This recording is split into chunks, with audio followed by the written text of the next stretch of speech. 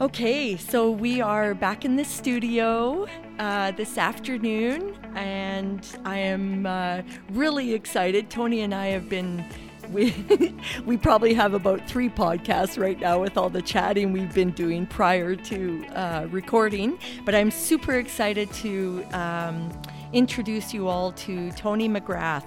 Is in the studio with me today. Good to be here. Yeah, it's so awesome to have you, Tony. And so just a little bit about Tony. He's a former soldier. He's an elite athlete. Tony came to Canada as a new immigrant after a career as a senior executive in banking, insurance, and retail in the UK and Europe. After heading up a number of startup enterprises, he led the investment group and management team to launch a new Canadian insurance company. Tony is a partner in a consulting practice which focused on leadership, mentoring, strategy, and execution planning and business turnaround. He facilitates workshops, seminars, and is a frequent speaker at conferences in North America and the UK. He has been a sought-after interim CEO in challenging business situations and is currently CEO at Calgary's The Grand Theatre. He sits on a number of advisory boards for startup companies and entrepreneur incubators in Canada, sat on the Alberta Board of Directors at the Certified Management Consultants. He volunteers as a business mentor for Futurepreneur Canada, Haskayne Business School, and the Hunter Center for Entrepreneurship. He has a particular interest in social enterprise business. Wow.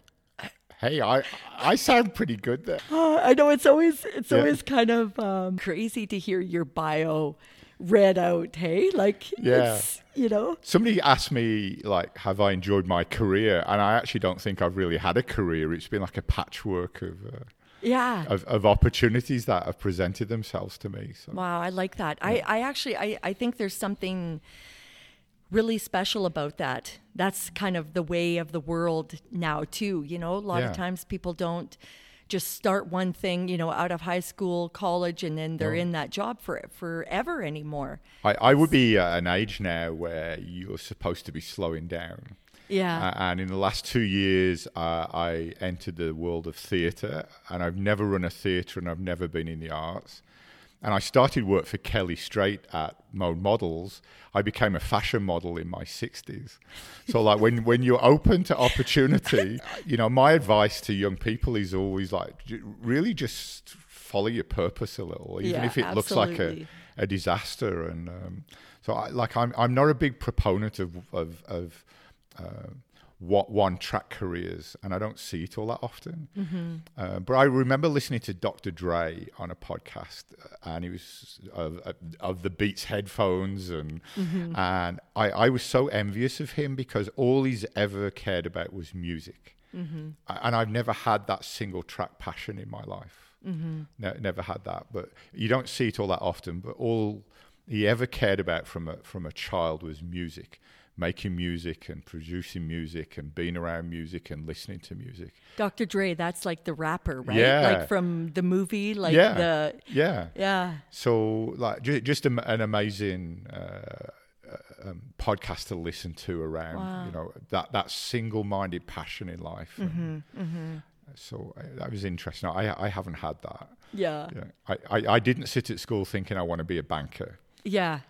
Ever. Isn't that funny? Hey, things change so much. Mm-hmm.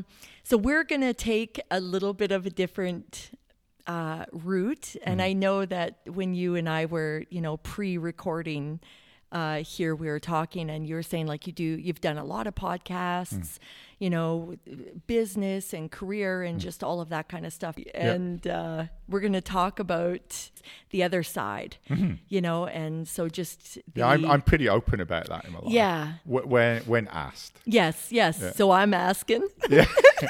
And so, I want to dive into the addiction recovery piece with you and just really the core, the heart and soul of who you Tony can ask is. Anything you want. Okay. So when did it start for you, for your addiction? When did you start drinking? 13. Wow. Yeah, okay. I went to a wedding with my Irish family and started drinking from the half-empty glasses on the table, and I loved it. Did you know it was alcohol when you were doing it? Yeah, my dad had always had booze around the house. Okay. I'd seen the impact of it, and it was a pretty cool thing to do. Like the guys used to all go to the pub or get drunk at parties. So it looked like and I was 13. I wanted to be cool. Mm-hmm. So I thought I'd try it. And by the second or third drink, I was 8 foot tall and bulletproof. And I loved it. I was sick as a dog. Mm-hmm. Like the very first time out kind of thing? Okay. Yeah. I was puking and retching, and my mom was furious, and my dad was furious, and my mom was furious at my dad, and my mum was furious at my uncle because she thought he'd given it to me. But I was sick, but I loved the taste. I loved the effect. I didn't like the hangover, but I didn't really know what a hangover was. I just didn't feel very well. So, yeah, I got engaged to alcohol that day. That's yeah. I could totally relate to that. Yeah, so I loved everything it did for me, and and that began a relationship with alcohol that lasted until I was 42. Okay, so I want to just jump back. So you say, I love everything that it did for me. So can you explain to me what some of the things were that it did for you?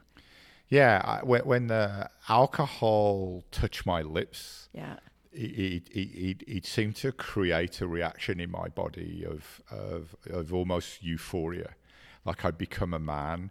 When it hit my stomach, it was this warm glow inside of me, and as it started to take effect, I could feel my personality changing.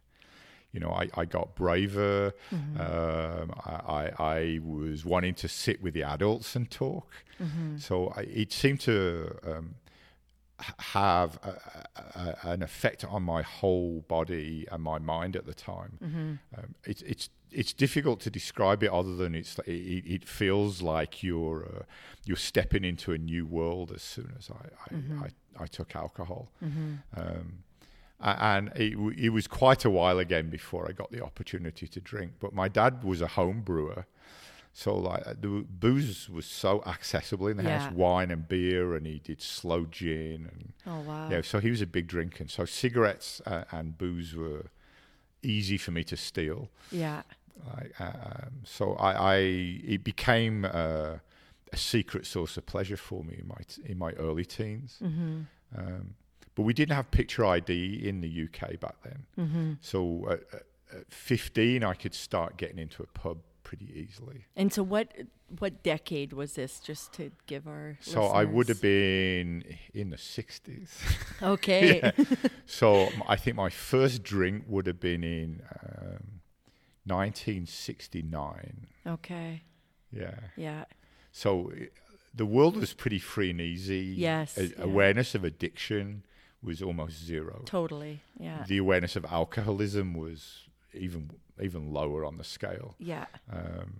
So I was born in Ireland and raised in England, and we were an Irish immigrant family, and booze was a significant part of everything we did. Everything. So it's like culture. It was So every my dad came home from work and had a beer or a whiskey, but my mom wasn't much of a drinker at all.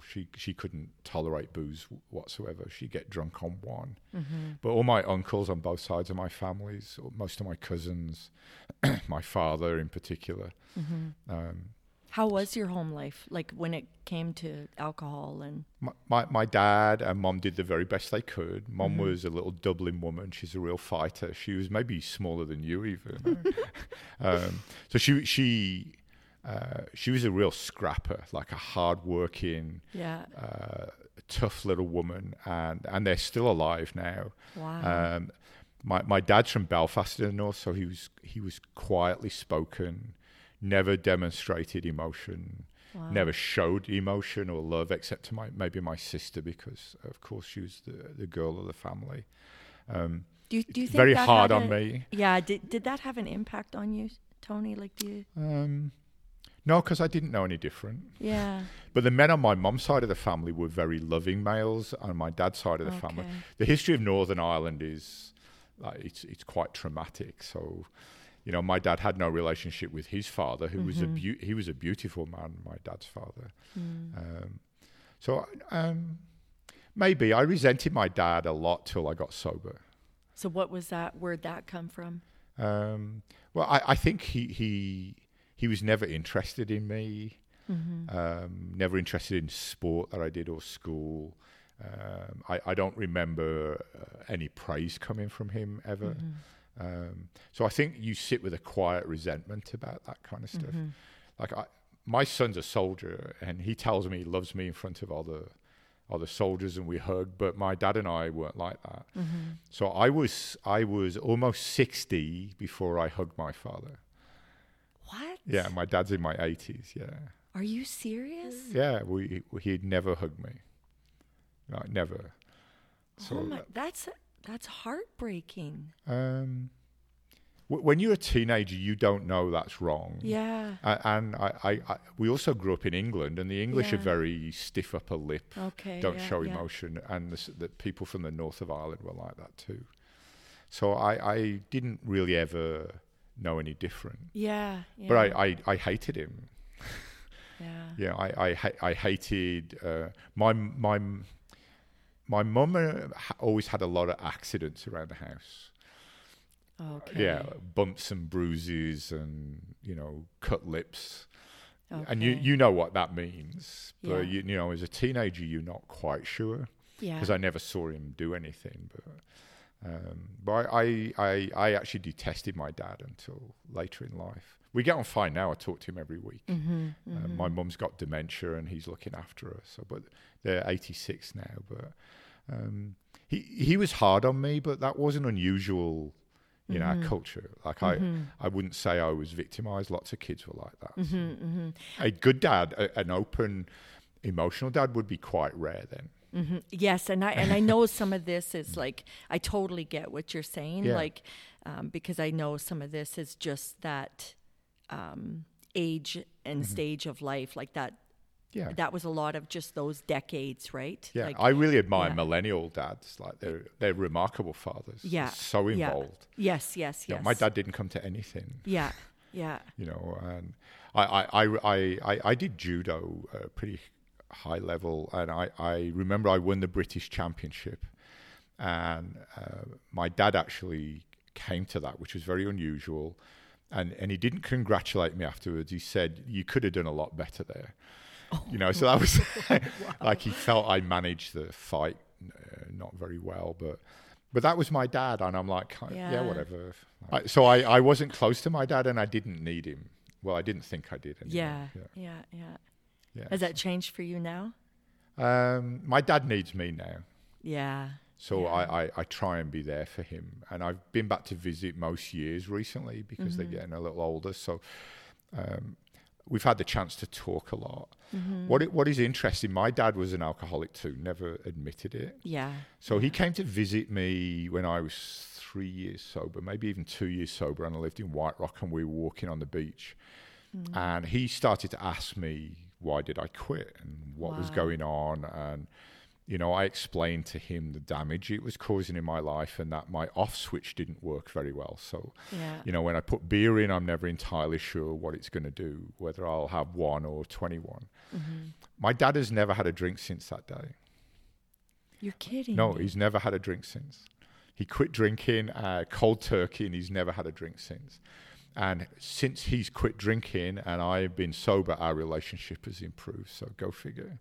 Oh, but he's never had a drink since. And we've never discussed it. Incredible, yeah. So he doesn't understand why I still go to AA. Yeah. Doesn't understand that. He thinks it's because I'm still at risk of drinking. Okay. But he went back to the house that day, and he's never had a drink since. Never said anything. Never said I'm going to quit. He's never had a drink since. The power of our stories. Hey? I think so. Yeah. Yeah, like just sharing that. Yeah, I'd only just remembered that. You know. Wow.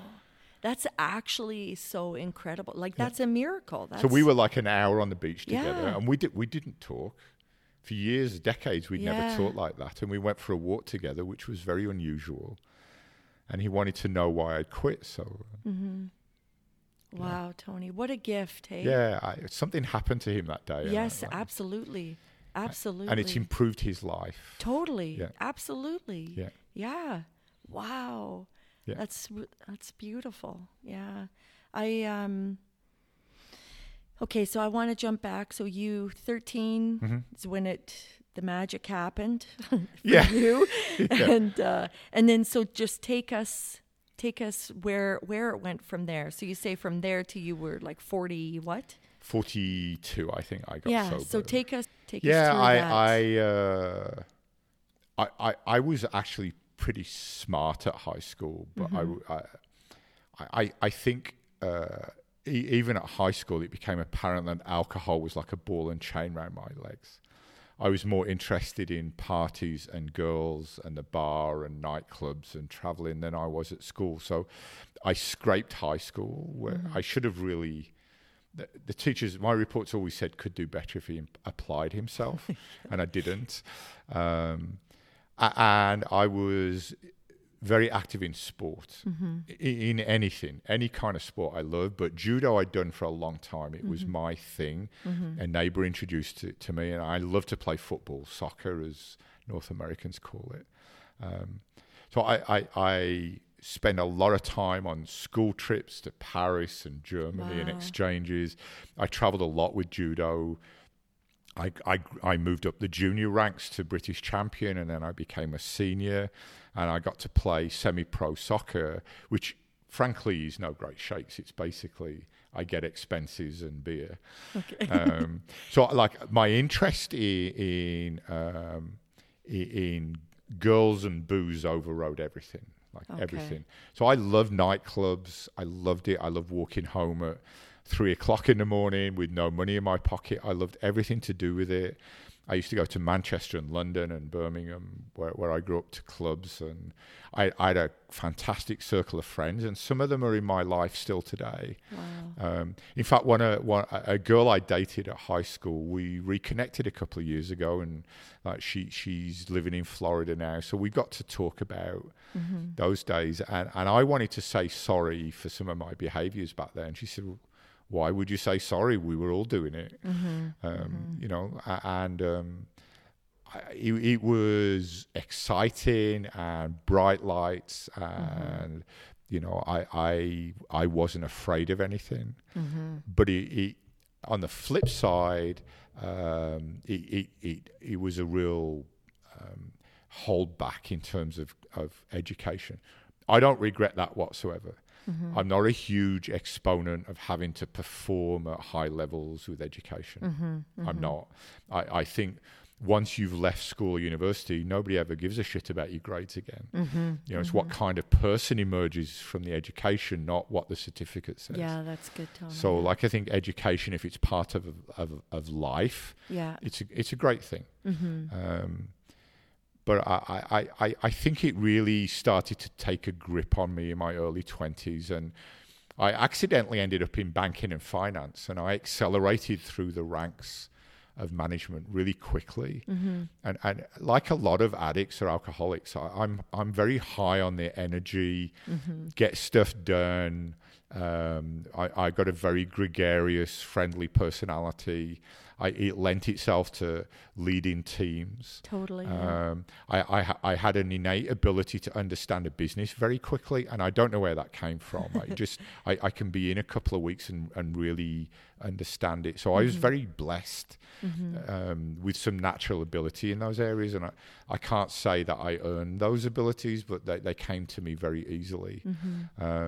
So I got married for the first time in my early 20s to a young nurse. And so how old would you have been? Yeah, in my early 20s.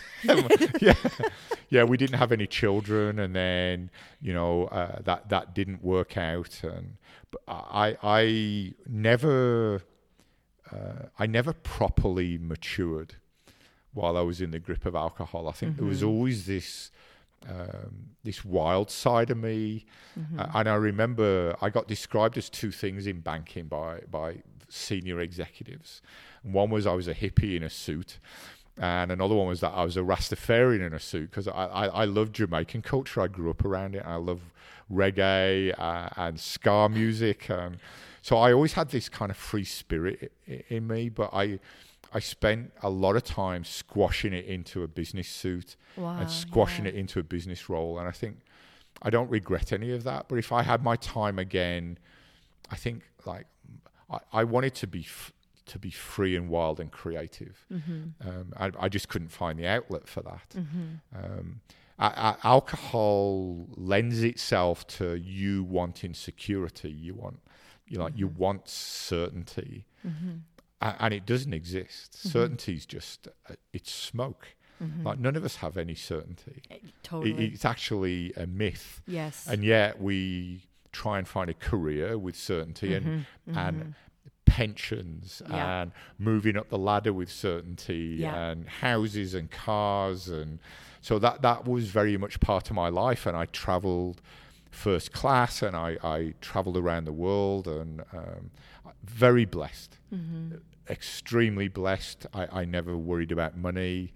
I always had. I'd learned to make money when I was in my early teens through my mom. I'd never worried about money. I know I can make money. But alcohol changed its relationship with me. As I got more money, I started to get quite socially aware of the drinks I should be having. So, more higher class drinks in better bars. But I would always end the night in some shithole. Always. So I would always revert back to my nature again as an alcoholic. The evening would go downhill pretty quickly. But I surrounded myself with people like that. In my teams, and the managers that work for me were often very similar. It's funny how we do that, hey? Yeah. We all kind of tend to gravitate towards each other. Yeah. So I would wake up in bus shelters and cars, and I got my first DUI, I think, at 19. In fact, that was my only DUI, but I was fortunate not to get lots of others. And of my life, that's one thing I'm very ashamed of, that I drove my car with drink in me.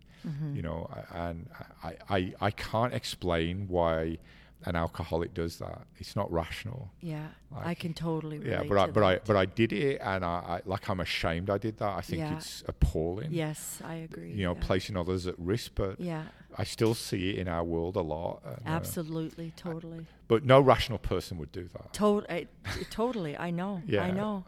And having to calculate how many drinks you've had. Yeah. So can I be sober enough to get myself home? Yeah. I did that lots. Yeah. Or hanging around and drinking water or coffee to try and, and then trying to get up next morning, having been up till 3 o'clock in the morning. But I worked hard, and I didn't lose many days' work. So, to me, I wasn't an alcoholic. How can I be? Like I wear an expensive suit to work. I work in banking. I've got a German sports car. Like how can you be an alcoholic? I did not understand what that was. But I have no ability to predict what's going to happen when I have a drink. None. Like it predicts, not me. Yes. So my wife and a lot of my friends don't have the same problem. So they have a couple of glasses of wine and their body says, "I think you had enough." Mine does the opposite. Like the switch is the wrong way around. So totally. It's like I need more. Yeah, me and too. More. Like there is never enough. Yeah. So I think the off switch is a good description of it's wired the wrong way around in my body. So I've never been able to resist. So yeah. So I didn't have a tough upbringing. Not in my opinion. It wasn't abusive. It wasn't unusual. My mum was amazing. Like we had a good home life, very Irish Catholic. So like I wouldn't say that I came from my background was solid. Yeah. I didn't have poor teenage years. I wasn't living on the street. Yeah. Like I had great jobs. I had lots of money. Like beautiful women in my life. Like there was and travel. There was. You wouldn't look at that and say, "Oh my God, what a train wreck." Yeah. But I was a train wreck inside. Yes. Yeah. Yeah, I really was. When did that start for you, the train wreck? Like when you even say that word, where does your head go? Probably about 17. Okay. Wow. Yeah. So Tony. early Yes. on. So I woke up next morning and I'd spent my whole wage packet the night before. I could Like not. your whole paycheck, you Yeah. mean? Okay. Couldn't remember where I'd been, who I'd been with, like how I got home, where I was even. So blackout drinking. Yeah. And I had this awful cannonball in my stomach of impending doom. I got that in the morning, and it wasn't until way later in life that I realized I'd drunk a bucket full of a depressant the night before. Like, alcohol is classified as a depressant, as a drug. Yeah. And it was awful. Like, it was awful. That never, ever left me. Ever. That feeling next morning of guilt and remorse and shame, and that feeling of impending doom never, ever left me. Never got better. And I still had it in the early days of sobriety for a little while, even when I didn't drink. So it's a awful feeling. It is like the you don't want to answer the phone, but you dare not answer the phone. You know, I've got no money.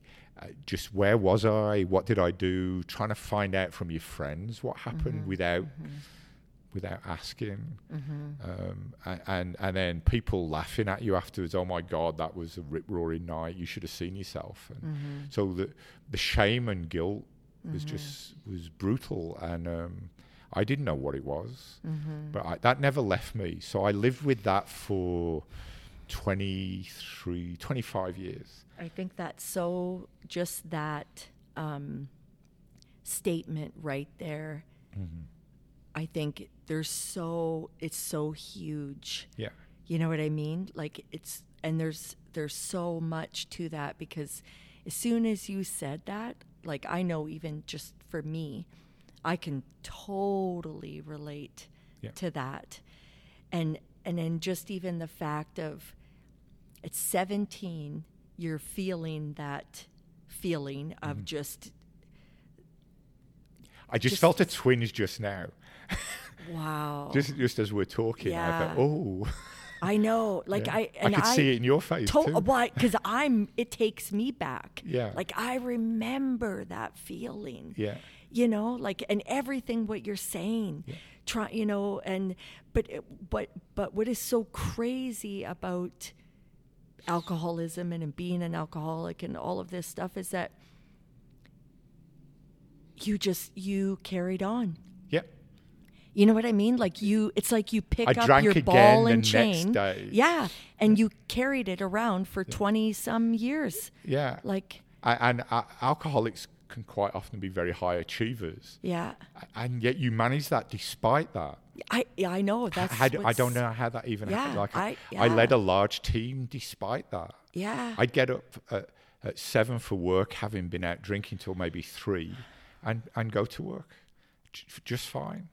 And I think that feeling gets worse as you get older. Absolutely. Because you start to wake up in places you shouldn't be, totally. with people you shouldn't be with, like the things like you are in the wrong place, part of town, unprotected sex, all of those things that start to happen. Oh my gosh. So it just exacerbates all of the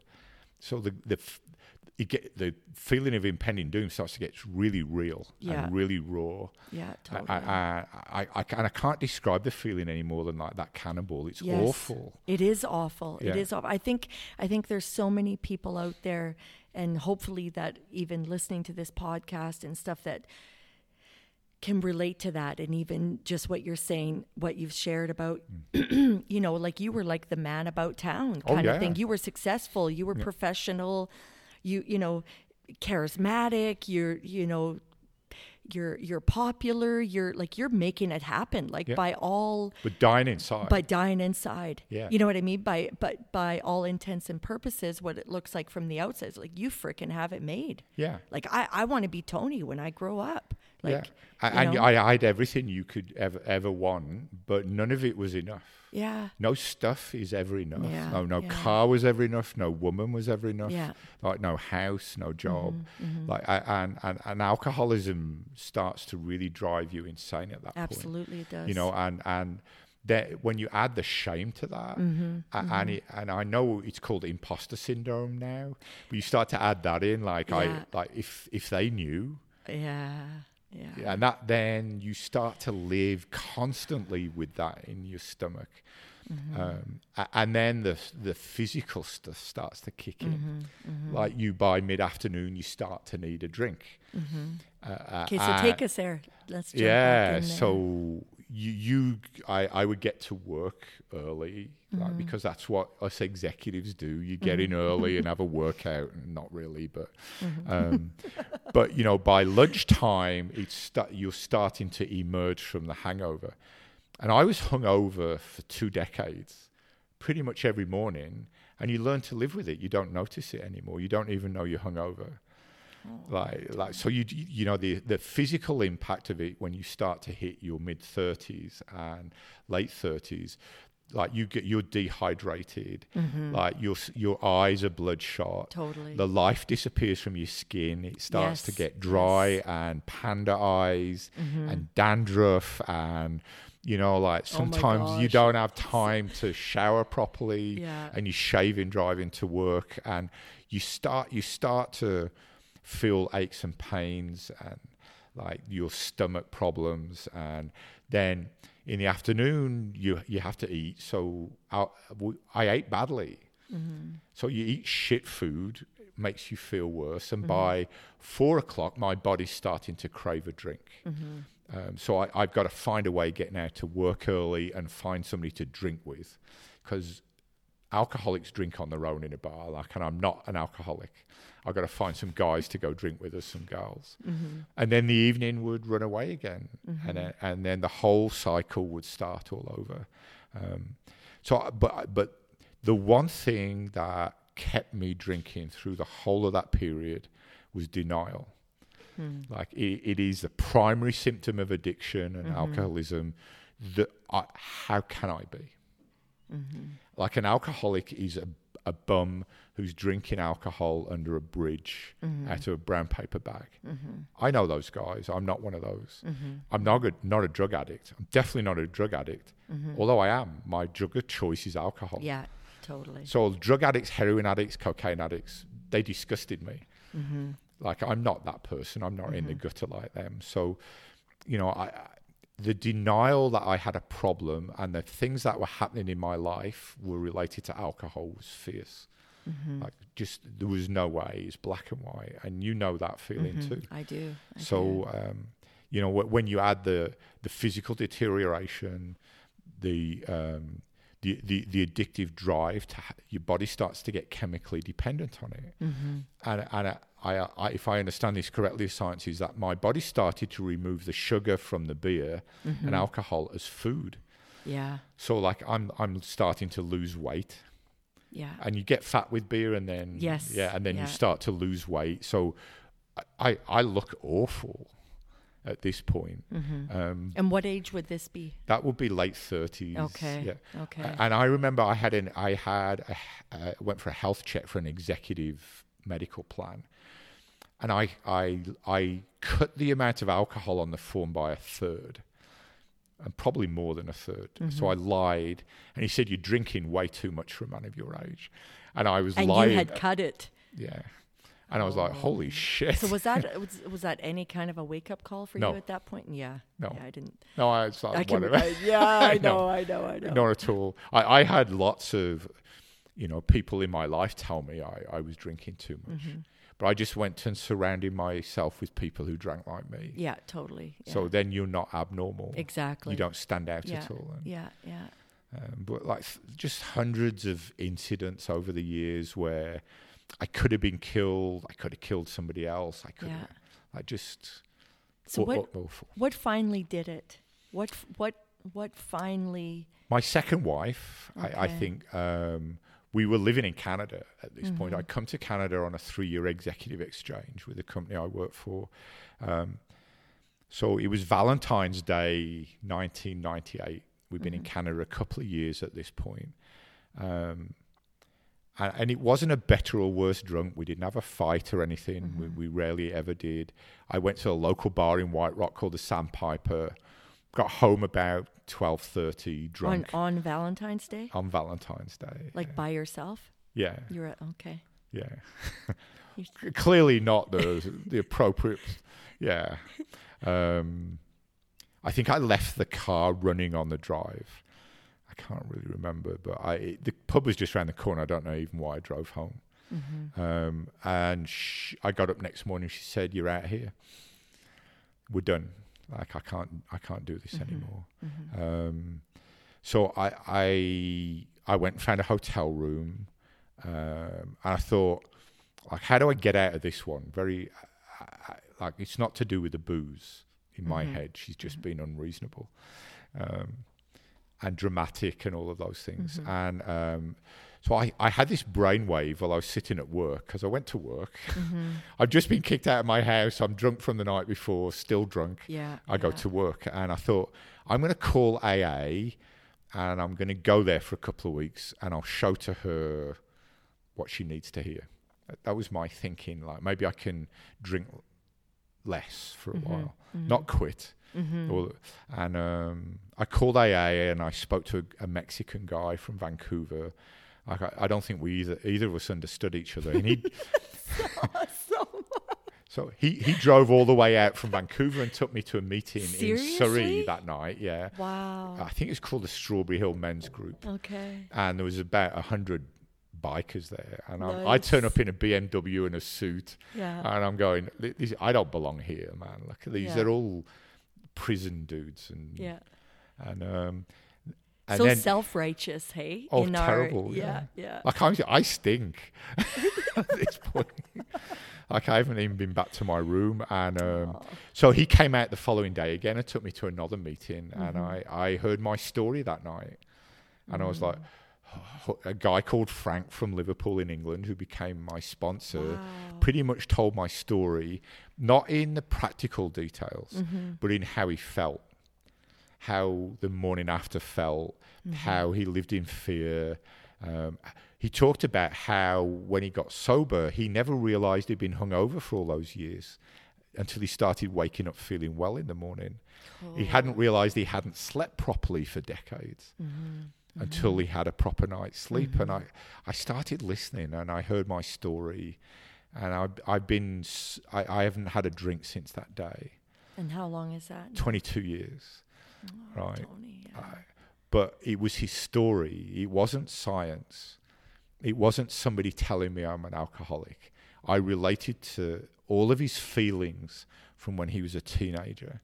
And he talked about the destructive grip alcohol had on him, you know, what it felt like to wake up, and the shame and the remorse and he talked about he reached a stage with his drinking later on where he was disgusted with himself as a human, and I'd hit that point too. Yeah, I could totally relate. I was that. totally disgusted with who I was as a man at that point. And, so that's where my relationship with sobriety started. And you were how old?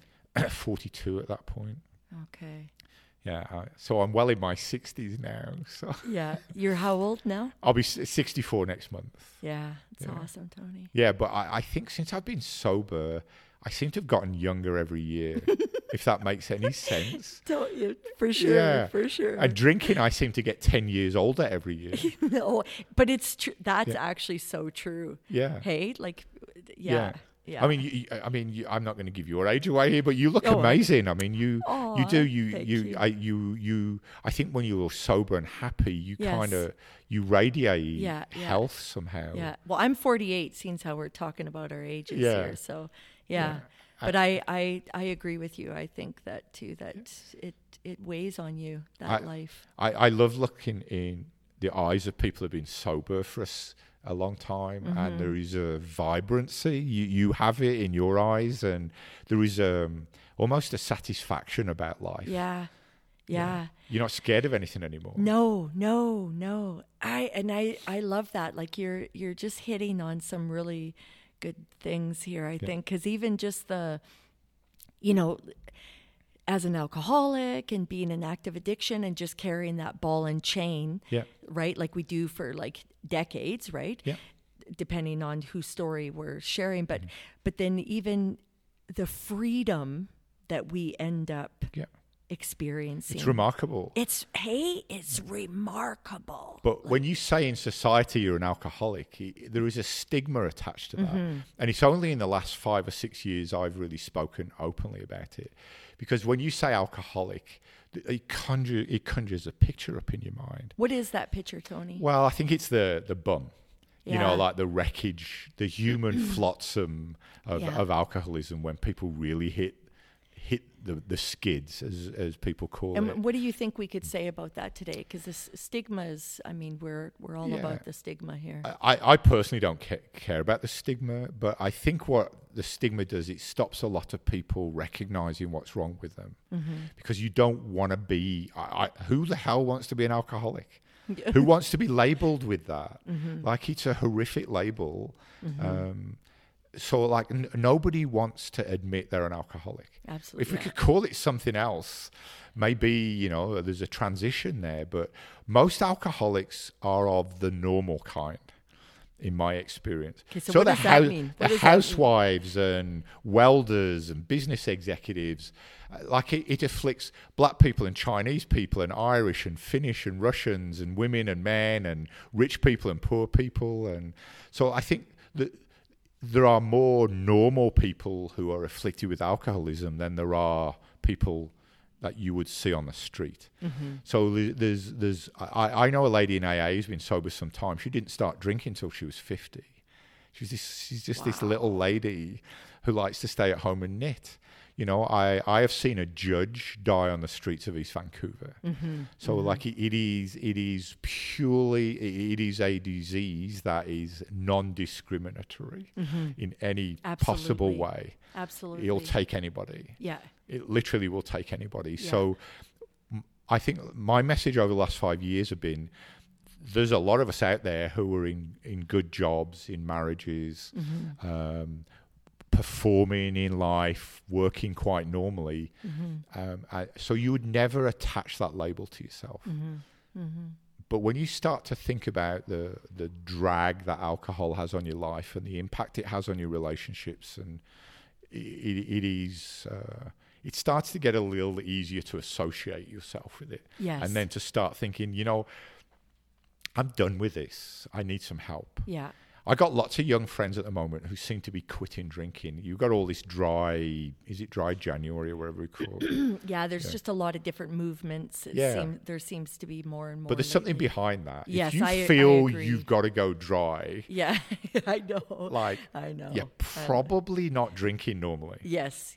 Whatever normal drinking is. Yes, yeah. My wife she just has a couple of glasses of wine. I have no comprehension of that whatsoever. Yeah. I don't get that at all. I know, I don't either. We have booze in our fridge at home, like it sits there for months. Yeah. I don't understand that. There was never booze in my fridge. It never stayed there long enough. Yes, yeah. I can totally relate to that. Yeah. Yeah. So I think my message really is it afflicts an awful lot of normal people.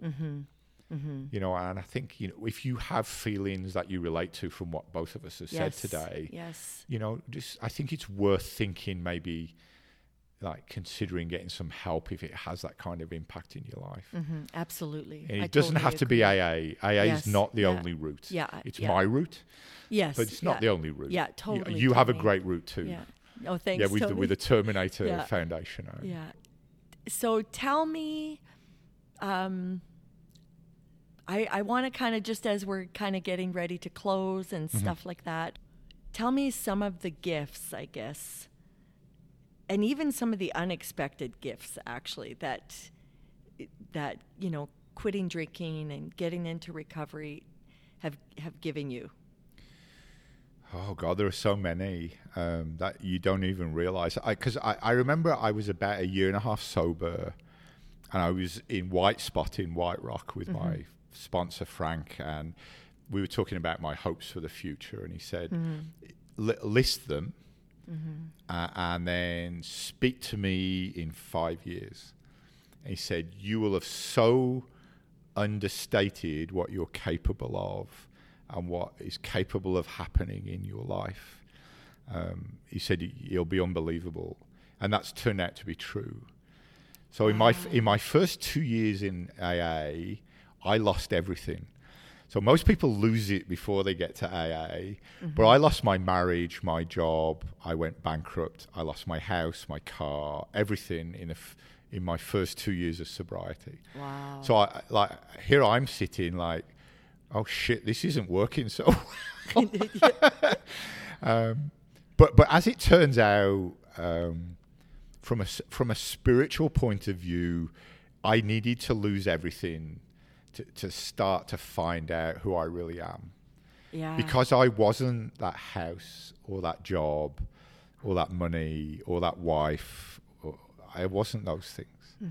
I wasn't. I had to kind of be broken to start to really realize who I was, I think.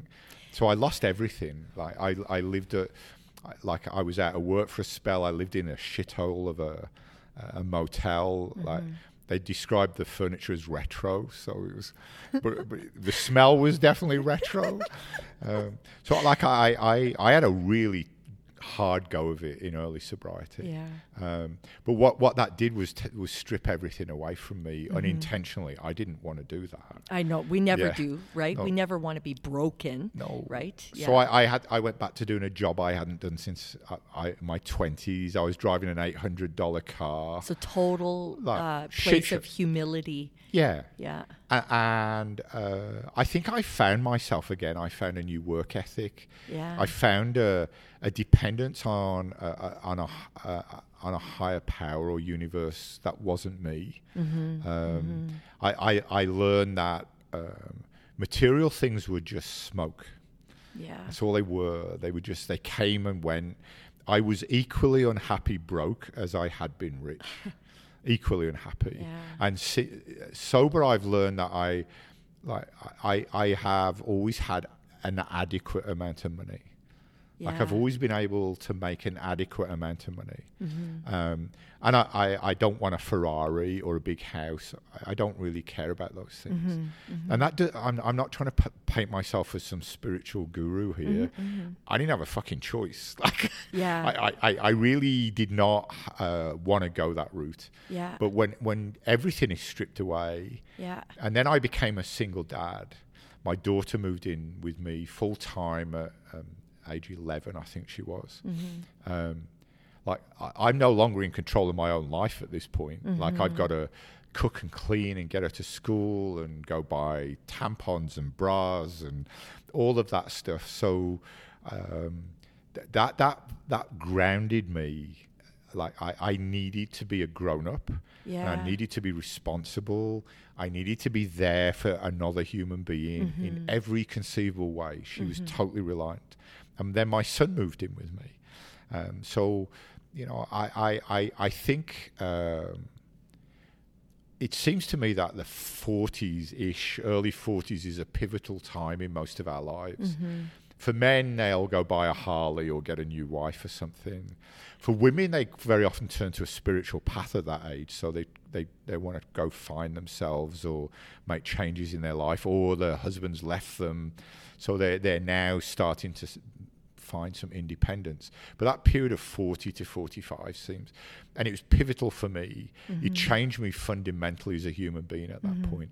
Sometimes worse and sometimes an awful lot better. Yeah. You know, the worst part was I developed a bit of a survivor instinct for a while, and that makes you very selfish and self-centered. Like I got to keep my money. I got to keep grip it. Yes. I I can relate to that. So I started to get more and more interested in personal development. And in no way did I become like a yogi, or I didn't turn to religion, but I started a daily practice in my life. I started being very open to being a good friend. And I was always a shitty friend. Like I started giving more than I received. I started doing things like giving my last $20 to a guy who needed it. And so the law of attraction worked in my life. I'd give $20 away and then I'd make 1,000. Go figure. Yeah. So like when I let go of trying to manage my own life and my own destiny, things got an awful lot better for me. That sounds counterintuitive. No, not to me. It doesn't. Yeah. Like I totally. It's like riding a motorbike as a passenger. You're told to lean into the curve. Yes. But Yes. everything in your body wants to lean out. Yeah, yeah. But 'Cause if you you're- lean out, you're yeah. going to fall off. Totally. You want to push away from the bend. But so that's what a spiritual life was like to me. It was counterintuitive to everything I knew. Yeah. I love Wayne Dyer, Dr. Wayne Dyer. I went to see him in Edmonton, and he had this great phrase that's lived with me forever. And it was, "What was true in the morning of your life becomes a lie in the afternoon." And that's so true. Like everything I knew wasn't real. Yeah. Everything I'd strive for wasn't real. Yeah. I can totally relate to so- that. Yeah. During the 20 plus years of sobriety, like my spiritual condition has come and gone, my practice has come and gone. You know, sometimes I'm quite centered, sometimes I'm not. Sometimes I remember to meditate. Sometimes the washing machine in my head starts before I can stop it. So I'm a million miles from perfection, but every day I get a teeny weeny bit better, I think.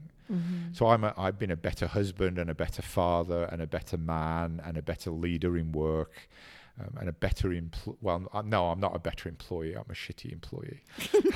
But I think I've become a better human. Yeah. And I value experiences more than stuff now. Yeah. So Amen. I love road tripping. Yes, I yes. love little towns in the US. I Yes. love Mexico.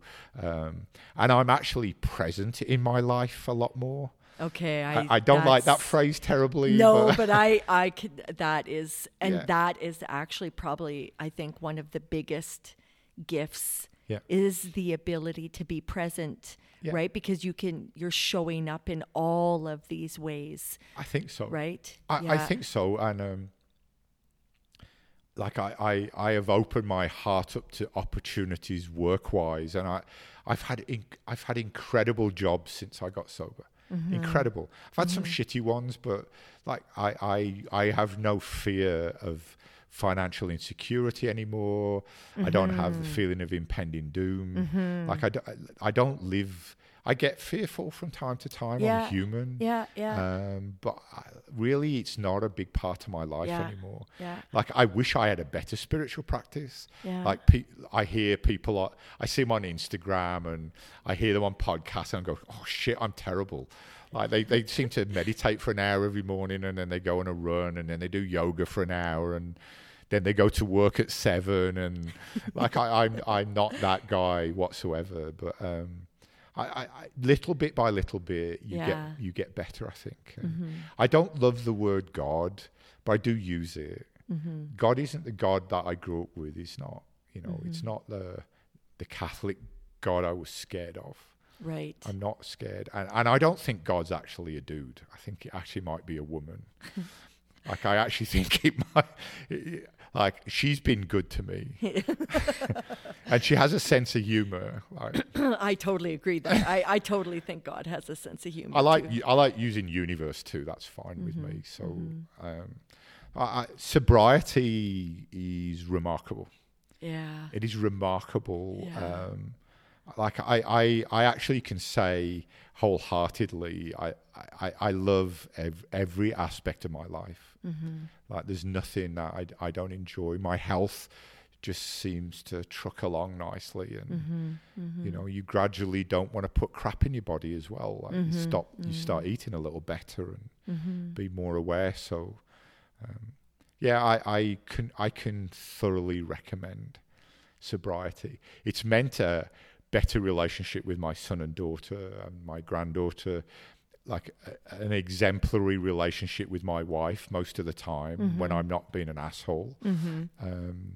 So I've got a really good friend circle that I can really call friends. They're not just hangers on. I'm not using them for a purpose, and so it is a beautiful life. Yeah. It sounds like it, Tony. Yeah. It's wonderful. Wow. You said you were going to ask me difficult questions. Well, you just this was really amazing. This I feel like too, and we might do this down the road, but I mean, there's so much more that we could talk about too. But this was just a really, I feel like just a really solid and hopefully eye-opening look Yeah. at one of the faces of addiction, right? Like I agree. Yeah. And so, because I mean, some of the stories, they aren't all, down and out on the street, No. and And there like are that. those stories. And there are those stories. But I think a lot of us, when absolutely. we say addiction, think the horrific stories we hear. Or that it has to get to that point Yeah. before we can do something, And, right? and alcohol is the most socially acceptable of our drugs. Totally, absolutely. So it is part and parcel of our recreational life, our social lives, our business lives, golf and funerals and weddings. And Oh, so, yeah. so it is insidious. Like, there are millions of active alcoholics out there. I agree. And I think a good definition I heard one time is that you do it repetitively, and that could be once a day, once a week, once a month, once a year, despite the consequences, with periods of loss of control and this isn't the right word, but an obsession with it when you don't do it. So we got to have enough booze for the barbecue. We got to have enough booze for the wedding. Yeah. That's good, Tony, that's a yeah. great. That describes addiction. Yes. But that was exactly me. I reached a point where I had to have it. Yeah. And I see that all around me. Totally, With me and too. I don't judge in any Yeah, way. I'm yeah. not judging here, because Yeah. alcohol is quite beautiful when it's used in moderation. Yeah. And does have health benefits, but not for a guy like me. Yeah. Or a girl like me. No. So there are literally millions of active alcoholics out there. The cost to society of just alcohol and the damage it causes is horrific. Billions of dollars in lost production and That's a whole other podcast. It is Tony. indeed, yeah. And our government Yes. makes significant tax off addiction, Yes, like gambling yes. and booze. Oh my Like, goodness! so Don't even get me that's- started. That's kind of promoting it for revenue. And, Yeah. But I think alcohol is beautiful. I love the wineries down in Kelowna. I'm always the designated driver, so I'm very popular. Gosh, you're hilarious. It is a beautiful world. The moderated alcohol. Yes, It's lovely. yes. I just can't do it. So, Yeah. I totally. I know what Yeah. you're saying. I know what you're saying. Yeah. Okay. Well, I think we're gonna leave it there. You did. That was awesome. You were very skilled today, and Oh, thanks, Tony. that was an enjoyable discussion. It and it's was. nice that we both have the same Yes. kind of challenges. Yes. Absolutely. Yeah. It is always nice to have that, that whole Me Too thing for all sorts of things, right? But Yeah. when you just have that relatability and, you just have that understanding because you've been there, you get I think it. the more of us in sobriety that talk about Yes. it, the more Yes. normal people will go, Yes. actually, I feel like that. Yes. Or I've That's- experienced that. Yes, that's my hope. I think we have to talk more. And think so Alcoholics too. Anonymous is anonymous for very good reason. Yeah. So I don't talk about AA. That's what happens there and what that recovery program. It works for me, but it saved my life. Yeah. And I Mine owe too.